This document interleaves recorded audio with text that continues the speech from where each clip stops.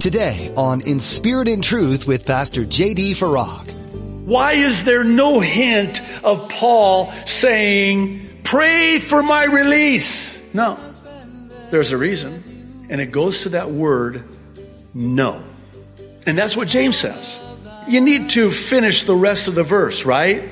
Consider it pure joy, my brothers and sisters, when you encounter trials of various kinds, knowing what God is producing, knowing where God is going with the trial that you're in. You're listening to In Spirit and Truth, the radio ministry of Pastor J.D. Farag of Calvary Chapel, Kaneohe. Pastor J.D. is currently teaching through the book of Philippians. If only we could find that peace and confidence we see on display in Paul and James, to be in the midst of trials we can't even imagine, imprisoned, persecuted, and under the threat of death. Yet, as Pastor J.D. points out in today's message, they had peace and even joy in knowing that they were right where God wanted them to be. Now, be sure to stay with us after today's message to hear how you can get your own copy of today's broadcast. Subscribe to the In Spirit and Truth podcast or download the In Spirit and Truth iPhone or Android mobile app. Now, here's Pastor J.D. in Philippians chapter 1 with today's edition of In Spirit and Truth. Our text today is Philippians chapter 1, verses 12 through 19.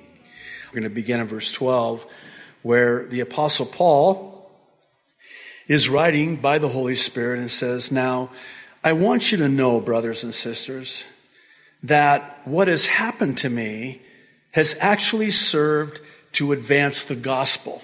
As a result, it has become clear throughout the whole palace guard and to everyone else that I am in chains for Christ.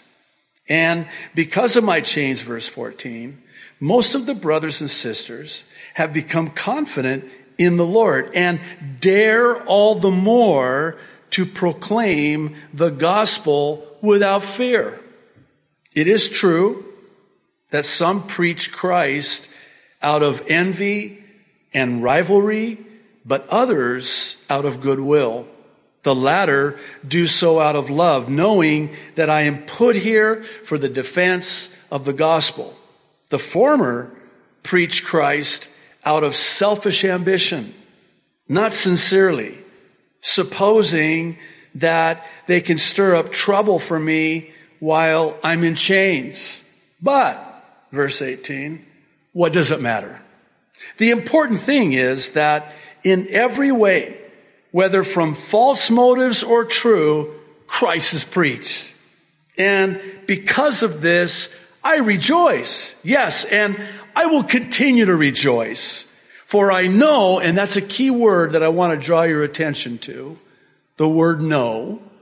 "For I know that through your prayers and God's provision of the Spirit of Jesus Christ, what has happened to me will turn out for my deliverance." So I want to talk with you today about those times in our lives when God's ways just don't seem to make any sense at all. You ever been in a situation where, everything that is happening in your life contradicts the will of God, the ways of God, even the goodness of God? And it just leaves you scratching your head, not understanding what it is that God is doing and why it is that God is allowing these circumstances, these difficulties into your life. Well, certainly this was the case concerning the Philippians. But thankfully, the Apostle Paul, by the Holy Spirit, is going to rise from the pages of our Bible, and he's going to teach us, he's going to show us what God's purpose is and why it is that those difficult things happen and don't make any sense. I think it'd be a gross understatement to say that Paul's circumstances were difficult at the time that he wrote this letter to the church there in Philippi. I think we are, for lack of a better word, dismissive of the fact and the reality that he was in prison. And don't imagine that him being incarcerated was anything like what it's like to be incarcerated today, in the prisons of today. He was incarcerated and imprisoned and chained to a Roman guard every day, every night, all night. It's believed that these guards would rotate every 4 to 6 hours, but there was never a time for the Apostle Paul that he was not bound in chains to one of these guards. Think about that. Let that sink in. I mean, he's writing this letter while chained to one of these Roman guards. And listen, unjustly. He's not there because of some crime he committed. The accusations, the allegations, the charges against him are false. And yet he's in prison. And this was a problem. It's important to understand that for the Christians in Philippi, Paul being in prison again and remaining in prison still made absolutely no sense. And the reason it made no sense is because when Paul and Silas, as we're told in the book of Acts, were there with the Philippians and imprisoned, they witnessed God miraculously freeing them from prison. Yet now, Paul is in prison again. Only this time, God's not freeing him as he had before. And they didn't understand why. Quite honestly, they're a little confused by the ways of God concerning Paul's imprisonment. This is actually why Paul writes this letter. He's sort of answering their questions as to why he is in prison. The purpose that God has not freed him from prison. And he's also answering their questions concerning those in Philippi who were taking advantage of the fact that Paul was imprisoned again. So much so, we're told that they deliberately stirred up trouble for Paul because they fancied themselves as competing with Paul. And I say competing because Paul describes what they were doing as being out of envy, selfish ambition, rivalry, and I'll add self-promotion. The thought is that they're thinking to themselves, hey, Paul's in prison. This is our chance. This is self-serving. This is building their own kingdom, not furthering God's. You know what's sad? This is textbook when it comes to the Christian church today. I'm sorry to say. Like with Paul, there are those who seek to further their own reputation by slandering another. That's exactly what they were doing. And you would think that all that was happening to Paul and against Paul, you would think that he would be discouraged, even given over to despair, and that this letter we're reading would read very differently. But it's the opposite that's true. In verse 18, notice, Paul says that in spite of this, and even actually because of this, he will rejoice. He even repeats it twice, saying he will continue to rejoice. Really? What they're saying about you while you're in prison, here you are unjustly, falsely accused, imprisoned again, chained to these Roman guards, and you're rejoicing? Yeah. How is that even possible? I mean, come on, let's be honest. If we were in Paul's position, and I would never imagine that any of us will ever have occasion to be in a situation similar to that of the Apostle Paul. But let's just say, for purpose of understanding, that we were in a situation similar to what Paul is in now. Let's be honest. Would you be rejoicing? I have to be honest myself, between the Holy Spirit and myself, and say that for me, this has been a tremendous struggle over the years in my own Christian life. James, I hope you don't mind me saying this, but I actually early on in my walk with the Lord hated this verse. I know it's not good for a pastor to say that he hates a Bible verse, but I really struggle with it because James says, consider it pure joy when you encounter various trials. I hope I don't disturbing when I say it this way, but I'm not prone to consider it pure joy when I encounter various trials. I'm more prone to consider it pure hell when I'm encountering various trials. I'm just being transparent with you. So you can see where with Paul and even with James, the frustration of how can you rejoice when you're in this situation? Why is there no hint of Paul saying, pray for my release? No, there's a reason. And it goes to that word, no. And that's what James says. You need to finish the rest of the verse, right? Consider it pure joy, my brothers and sisters, when you encounter trials of various kinds, knowing what God is producing, knowing where God is going with the trial that you're in. God has a purpose for it. I was talking to somebody after first service, and they were sharing, I just really appreciated this, and I bore witness with it.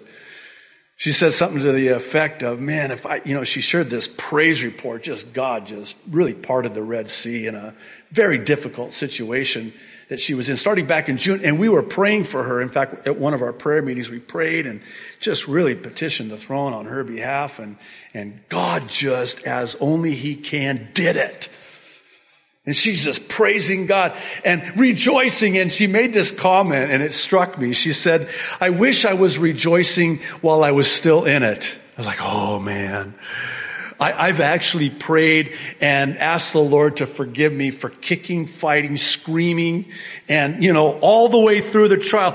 Oh, if only I had but just been joyful and rejoiced in the midst of this trial, knowing what God was going to do. I would have saved some money on Tums. Would have probably got more sleep. So the answer to the question before us of how is this even possible? How is it possible to rejoice in the midst of such difficult and even confusing circumstances? It's knowing what God is going to bring out of those difficult circumstances. It's possible. In spite of the circumstances, really in light of the circumstances. I would submit that this is one of the main reasons we even have the book of Philippians in our Bibles. Did you know that Philippians is one of only 4 books that are what we call prison epistles, meaning that Paul wrote them while he was imprisoned? Ephesians was the first one. We just finished that book in our trek through the Bible, book by book and chapter by chapter and verse by verse. Philippians is the second one, where we're at now. The next one's Colossians. That's the book we're going to go through once we're finished with Philippians. And then the book of Philemon. All 4 of these letters were written while Paul was in prison. Now, why do I point that out? Because, think about this. Were it not for Paul being in prison, it's unlikely that we would have these letters. I think about on Thursday nights, we're going through the Old Testament, we're in the book of Psalms, we're going chapter by chapter, verse by verse. And I think about David. And were it not for David's difficult circumstances, I mean life and death circumstances, we would not have most of the Psalms. And if we don't have most of the Psalms or Paul's letters, then we don't have the encouragement and the comfort that they can bring to us all of these generations later. I think about just with the Psalms. I can't imagine, I hope this doesn't sound too melodramatic, but I can't imagine my life were it not for the Psalms, especially those really difficult times in my life, where those Psalms were and still are. And I mean, we're just so blessed studying through the book of Psalms on Thursday nights. They're like a soothing balm to a troubled heart. But it came out of David's life and death situations and circumstances. Running from Saul for his life because Saul wanted to take his life. That's where those Psalms were birthed.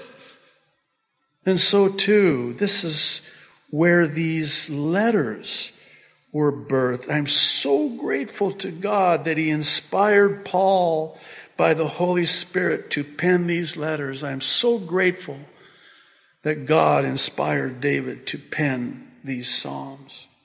And I know it might sound like a firm grasp of the obvious, but wouldn't you agree that glorious things come out of difficult times? I mean, were it not for the difficult times in the lives of God's people, there would not be those grand and glorious things that come out of those difficult times. When I look back on my life, my Christian life over the years, I mean, almost without exception, the greatest things that God did in my life came out of the hardest times in my life. I'm learning. I wish I could say that I've come to the place in my life where I can honestly stand before you and say, I welcome it now because I know what God's doing. If you think that's true, I'll give you my wife's email address. She'll set you straight right away.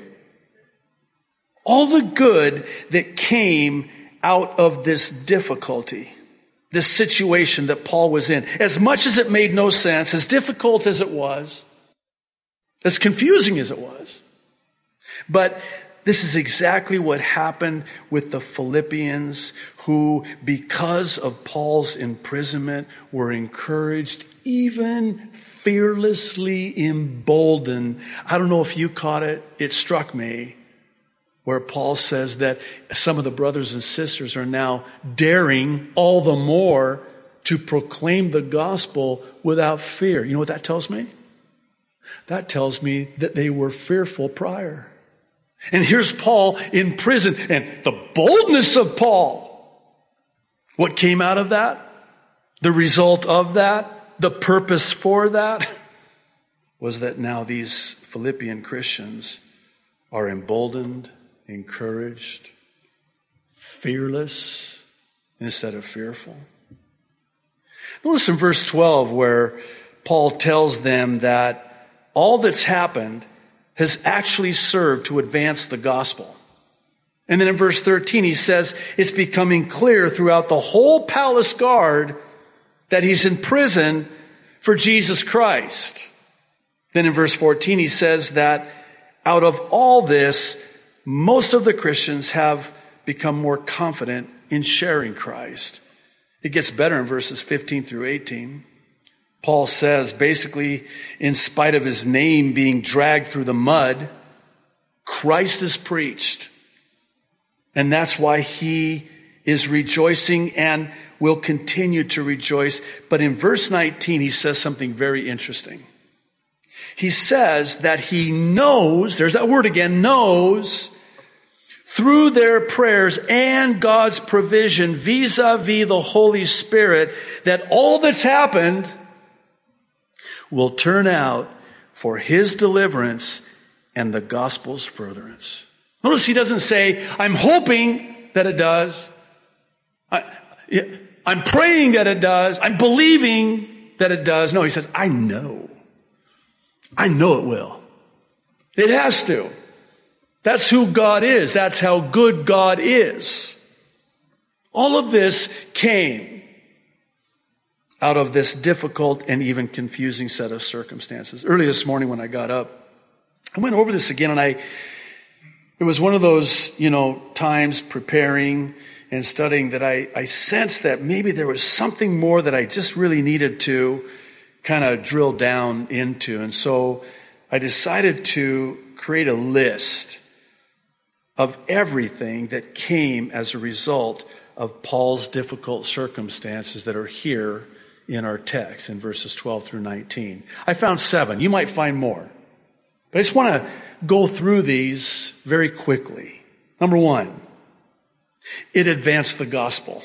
You got to know that's near and dear to the Apostle Paul's heart. You know how he felt about the gospel. His whole life was for the gospel of Jesus Christ. And this advanced the gospel. And it's almost like he's saying to the Philippians, okay, you guys, I know this doesn't make sense, but this is why God's not freeing me from prison this time. It's becoming very clear why I'm still here. The gospel is being advanced. And number 2, those in the palace guard, they're getting saved. That's the purpose for my being in prison. I'm here for Jesus Christ. I'm in chains for Christ.